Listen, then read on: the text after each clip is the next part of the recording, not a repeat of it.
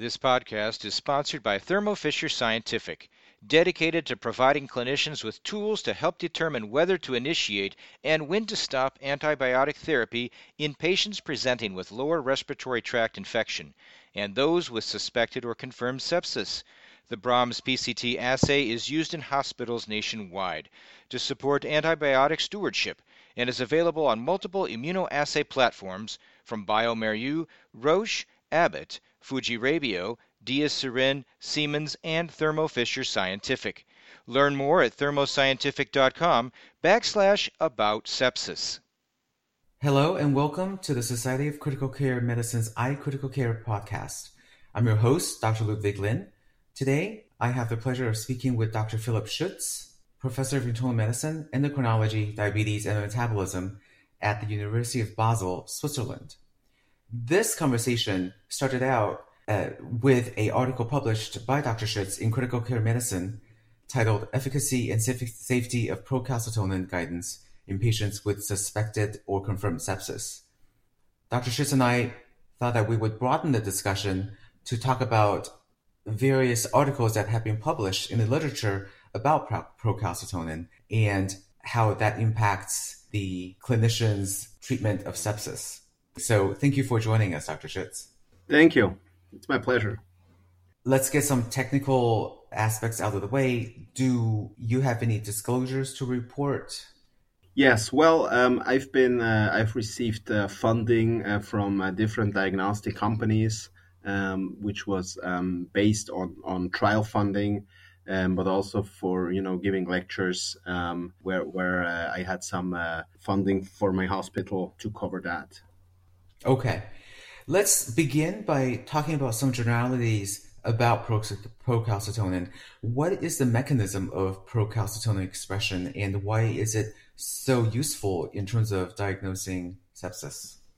Well, that's a very good question. So traditionally, we have different markers in the blood that increase upon inflammation and infection, starting with white blood count, which is an older marker, or blood sedimentation rate. And also in Europe, we are used to measuring C-reactive protein, but all these markers seem to be more inflammatory markers and increasing with different types of systemic inflammatory syndromes. Now, procalcitonin has been shown to be more specific towards bacterial infections. And so studies have shown that in bacterial infections, procalcitonin increases as part of the antibacterial response. However, in inflammatory or viral infection, procalcitonin does not increase or just slightly increases. And so the ability of procalcitonin to differentiate between bacterial and non-bacterial causes of inflammation has been shown to be much superior to the more traditional biomarkers. I think another interesting point is the kinetics, which have shown that procalcitonin is more timely, kind of showing the reaction to infection and shows a quicker increase and decrease compared to C-reactive protein, for example. So it really helps to, first of all, assess the risk of bacterial infection, but also it's very helpful in tracking the response of a patient to antibiotic treatment towards infections, and helps to give another view, a host response view on the infection status of a patient that is treated with antibiotics. The article that inspired us to have this conversation, published in Critical Care Medicine, Efficacy and Safety of Procalcitonin Guidance in Patients with Suspected or Confirmed Sepsis. That was one of the first articles to really do a meta-analysis on this topic. Can you paraphrase for us your findings and the strengths that you think the article provided us? Yes, well, I think a lot of studies have looked at the potential of procalcitonin not only to diagnose bacterial infection, but as a marker to stewardship antibiotics. And so different studies have compared a strategy where procalcitonin was included in the decision to start or stop antibiotics, with just using antibiotics based on control in a control group, so based on just a clinical routine. So most of these trials, they have shown that actually using procalcitonin leads to a lower antibiotic exposure. So it reduces really the amount of antibiotic days per patient. However, physicians were scared about safety of this. So, of course, if you use less antibiotics, shorter courses of antibiotics, you could theoretically have, an increase in your sepsis-associated risks of mortality or treatment failure. And so the strength of the meta-analysis by grouping a lot of data is to have, better estimates on safety. And so this particular piece was done as part of a FDA claim for procalcitonin. And the goal was to investigate whether the use of procalcitonin is safe and does not result in an increase in adverse outcomes or mortality in patients with sepsis. And so we were able to gather 10 different trials in about 3,500 patients. We found that procalcitonin-guided treatment resulted in a lowering of antibiotic usage. And within this article, we also found that there was no risk associated with the use of procalcitonin, and we did not find any increase in mortality or treatment failure or something like that. And so based on this article and also another paper, which was not done for ICU patients, but for lower acuity patients, the FDA approved procalcitonin specifically for the purpose of antibiotic treatment, which I think was a very important step so that, this marker, could find its way into the clinic. There were a couple of different thresholds used by the various studies that you looked at in this paper in terms of what's considered as a clinically significant threshold. And people also use different thresholds for stopping antibiotic treatment. Can you discuss that a little bit and tell us which values you personally use in your clinical practice for dealing with antibiotics? Well, that's a very important question, I think. So the trials have kind of used two different approaches. So trials that have looked at, let's say, lower risk or lower acuity patients. So let's say a patient in primary care or a patient on a medical ward, they have focused on a cutoff point of procalcitonin of 0.25. Indicating that PCT levels were below this cutoff of 0.25, there was a very low likelihood of bacterial infection. And so the recommendation was in such a patient not to use antibiotic if also there was no strong clinical suspicion of bacterial infection. Now, for patients that are in a high acuity, so patients with sepsis in an intensive care setting, so for these patients, studies have found that independent of having or not having a bacterial infection, all these biomarkers and these cytokines show a little bit of increase. So a typical patient with sepsis would be expected to have a much higher PCT level. And so for this setting, the cutoff of 0.5 was found to be more helpful. So a patient with a sepsis syndrome, that is a bacterial sepsis, and his PCT is below 0.5, has a very low likelihood of really having a bacterial sepsis. Now, still for the ICU patients, and because we have learned that initial treatment with antibiotics is so crucial in this situation, so the trials have not used procalcitonin to guide the initiation of treatment, but have been used really to as a stopping criterion. So typically in these trials, patients with sepsis would be included. They would receive the whole sepsis bundle, including antibiotics, and then PCT would be used to monitor the patients. And if PCT dropped below normal values. So this would be below 0.5 for aseptic patients. Then the recommendation would be that this patient no longer needed antibiotics because his infection is well controlled. So the recommendation was to stop antibiotics. Now, in some patients, the initial PCT level is very high. So let's say if his initial PCT level is 100, it will just by kinetics take some time for his level to come to normal values. And so for this situation, also a drop in PCT by 80 or 90% of a peak level would indicate a very strong reduction in in bacterial load, and the recommendation was to then stop antibiotics. So for the ICU patients, the recommendation was to stop antibiotics either if PCT was lower than 0.5 or dropped by at least 80 to 90% from its peak level. So whichever happens first would be the clinical time point at which you stop antibiotic treatment. Exactly. So most trials and also most recommendations today are really, first of all, to look at the patient, to look at his clinical response.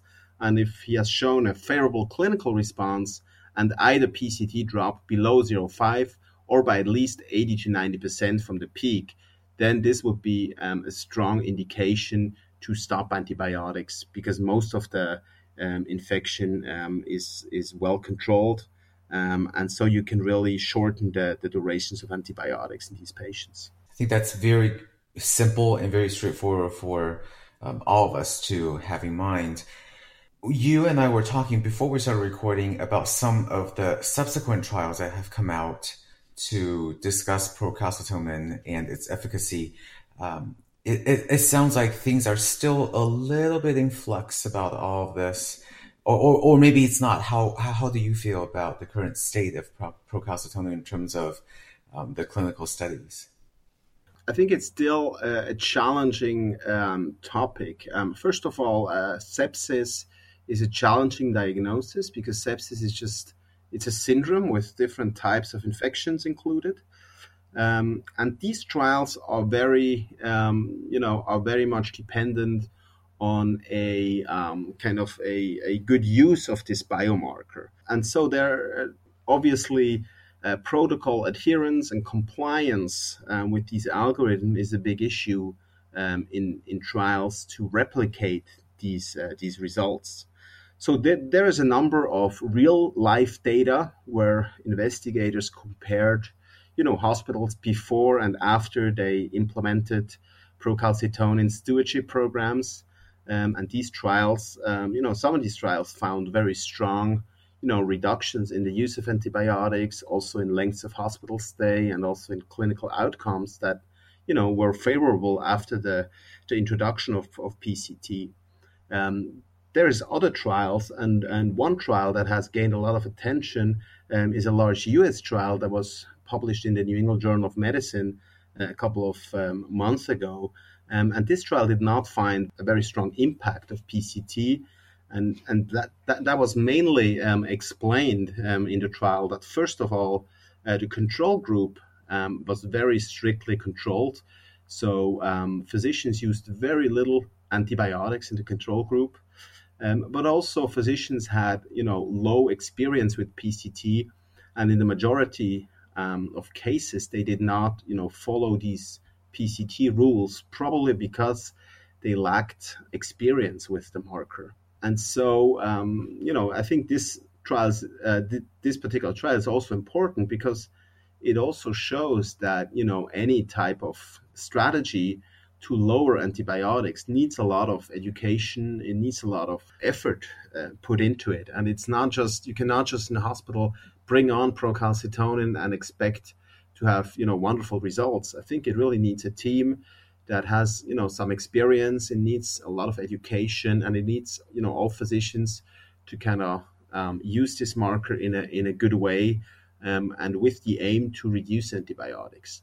And I think if you do that, then you can expect to have the results seen maybe in the European trials.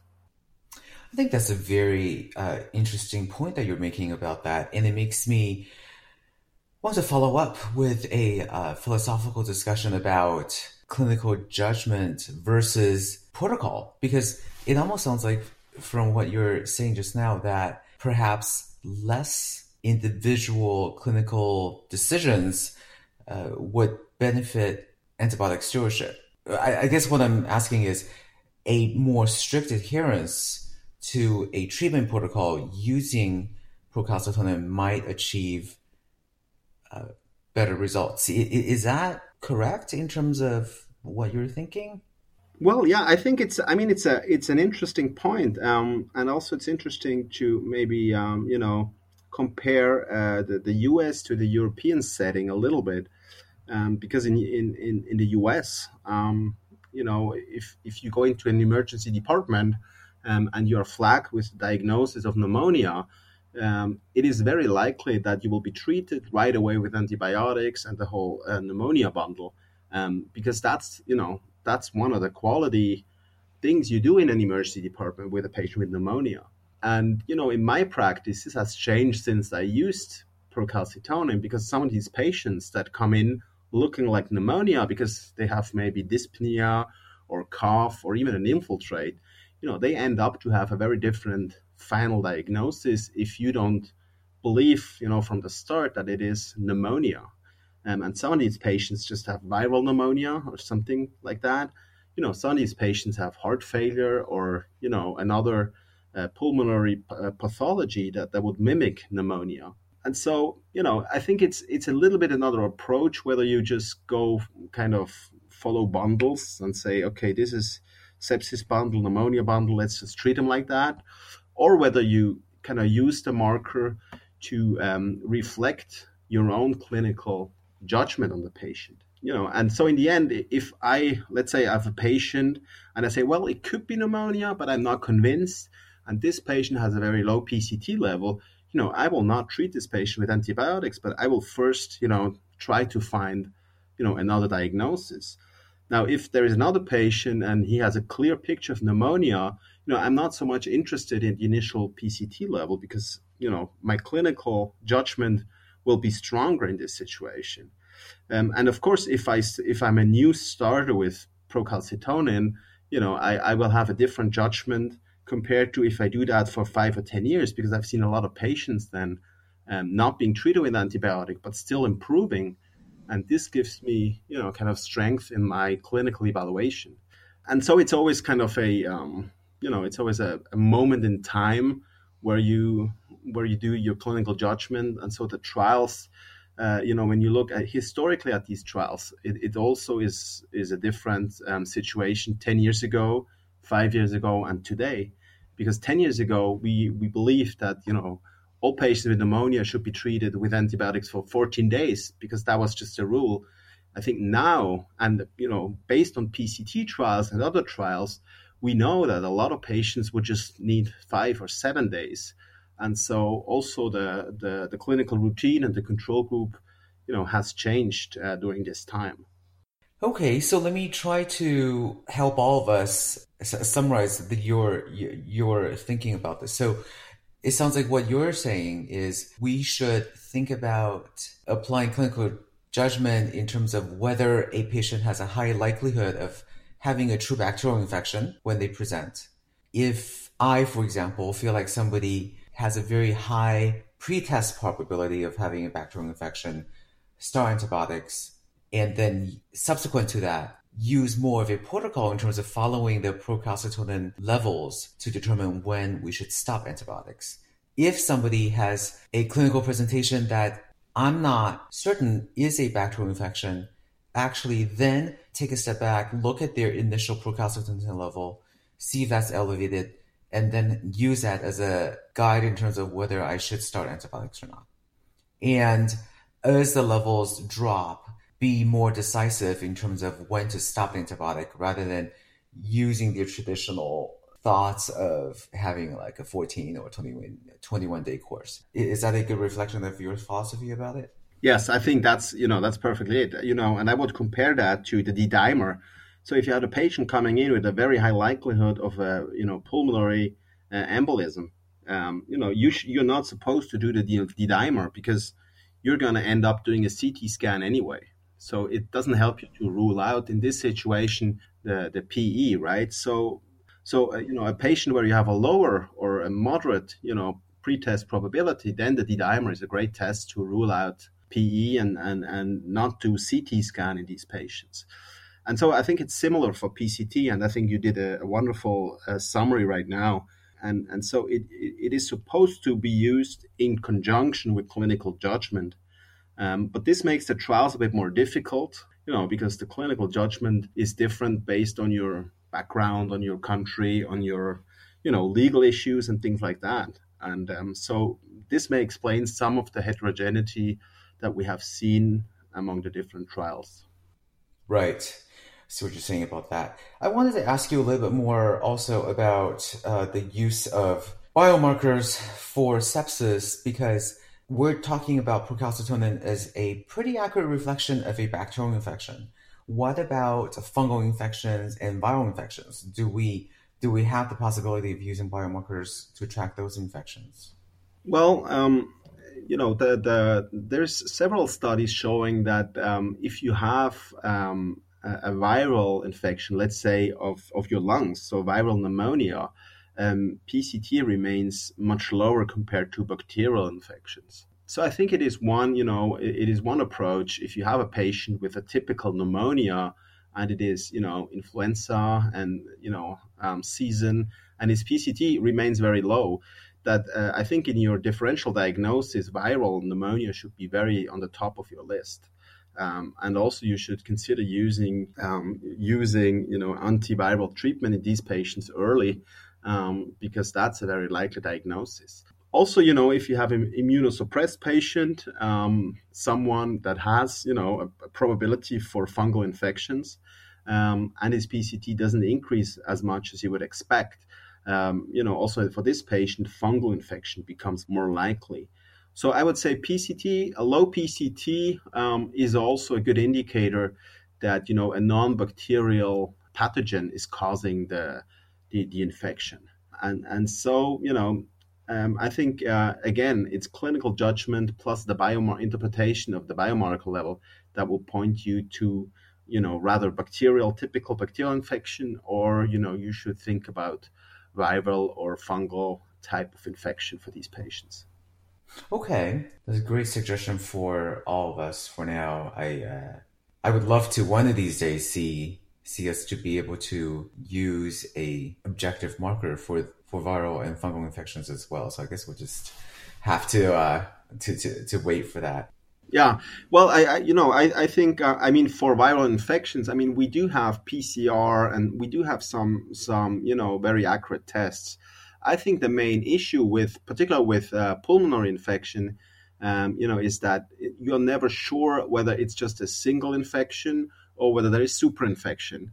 And I've seen, a lot of discussions with patients coming in, they have a typical influenza infection. And then, 2, 3, 4 days later, they get again, high fevers, and the clinical status deteriorates. And in the end, they have just superinfection.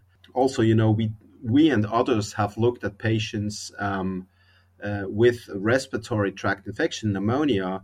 And if you do, all your PCR tests, in many of these patients, you will find they have, both. They have viral infection plus bacterial infection. And it's believed that first, the viral infection can damage your respiratory, system. And then, you will have just a normal bacteria living there, doing a bacterial superinfection. So I think this whole topic is just very difficult because there is just normal flora, there is pathogenic, organisms, and really understanding which of these different organisms is causing the trouble I think it's very challenging.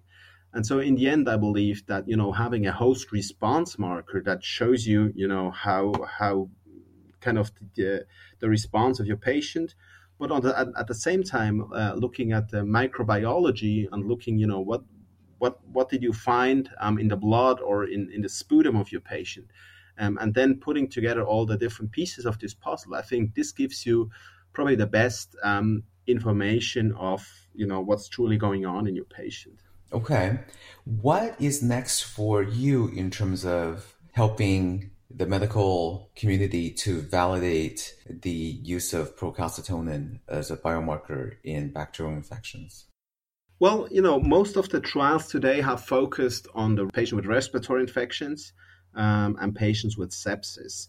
A lot of other types of infections, so let's say chronic infections, abdominal infections, renal infections, kidney infections, and things like that, have not been, well studied in trials. So I think this will be very important to also, go in these more different types of infections. And I think one of the big advantages of PCT or just, in general, the biomarker strategy is that it helps you to move away from this fixed dose treatment to, individual use of antibiotics. And when I look, what we're doing to patients with endocarditis or other types of chronic infections, we have very long, fixed doses because, these doses have shown to be, effective in trials. But I think all of us are aware that, individual patients may need longer treatment doses or, not as long treatment doses.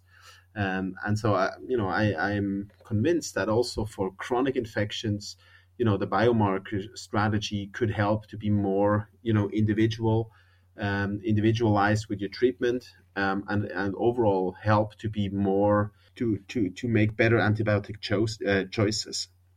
Okay. And how quickly do you expect the clinical picture to correlate with the procalcitonin decrease in somebody who is responding to the correct antibiotics? So normally we see about a 50% decrease of procalcitonin every other day if they're responding well to antibiotics. And so, after 4-6 days, you should see a really strong decrease. There was one large US based trial, the Moses trial, that looked at, the value of a PCT decrease over 72 hours. And they found that if PCT did not drop by 80% over 72 hours, the mortality risk is almost doubled compared to patients which had a reduction by 80% or more within 72 hours. So this may be a good kind of benchmark what to expect. And then let's say if you have a patient with chronic renal failure or acute renal failure, in these patients, PCT kinetics may be a bit slower, but then, this is about what you should expect. And if PCT within, 72 hours do not show a decrease by this amount or, even much less than that, you should suspect that there is, some sort of uncontrolled situation in your patient. Mm-hmm. And that has prognostic implications and perhaps means that a different therapeutic should be tried. Exactly. I think you should go back to the patient. You should, redo your diagnostic approach. Just make sure it's really you have covered the right pathogens. There is not an abscess or something in the lung. Just make, kind of the basic the basic assessment of your patient. And just make sure that everything, is done to the best of your ability. And then in some patients, you may decide to escalate your antibiotics because you may not be covering, the right pathogens. Right. That's a really nice clinical pro, I think, for all of us to take away from this conversation, in addition to the sort of general talk about procalcitonin that we've had. I really appreciate you taking the time to talk to us about your studies in this field and to talk about the other studies that have been done and why their results don't necessarily, follow each other, and about how to perhaps use this biomarker in the future. So thank you so much, Dr. Schuetz. This concludes another edition of the iCritical Care podcast. For the iCritical Care podcast team, I'm Ludwig Lin, and thanks again for joining us. Take care. This podcast is sponsored by Thermo Fisher Scientific, dedicated to providing clinicians with tools to help determine whether to initiate and when to stop antibiotic therapy in patients presenting with lower respiratory tract infection and those with suspected or confirmed sepsis. The Brahms PCT assay is used in hospitals nationwide to support antibiotic stewardship and is available on multiple immunoassay platforms from bioMérieux, Roche, Abbott, Fuji-Rabio, DiaSorin, Siemens, and Thermo Fisher Scientific. Learn more at thermoscientific.com/about sepsis. Ludwig Lin, MD, is an intensivist and anesthesiologist at Summit Alta Bates Medical Center in the Bay Area in Northern California, and is a consulting professor at Stanford University, where he teaches a seminar on the psychosocial and economic ramifications of critical illness. Dr. Lin did his medical training, anesthesia residency, and critical care medicine fellowship at the University of California, San Francisco. He has served as faculty at both Stanford University as well as the University of California, San Francisco, where he was a professor and the medical director of critical care at San Francisco General Hospital. He has interests in patient-family communication as well as education. Being a SCCM podcast host reminds Dr. Lin of his undergraduate days as a news broadcaster for his college radio station, KZSU. Join or renew your membership with SCCM, the only multi-professional society dedicated exclusively to the advancement of critical care. Speak with a customer service representative or visit www.sccm.org/membership for more information. The iCritical Care podcast is copyrighted material and all rights are reserved. Statements of fact and opinion expressed in this podcast are those of authors and participants and do not imply an opinion on the part of the Society of Critical Care Medicine or its officers or members.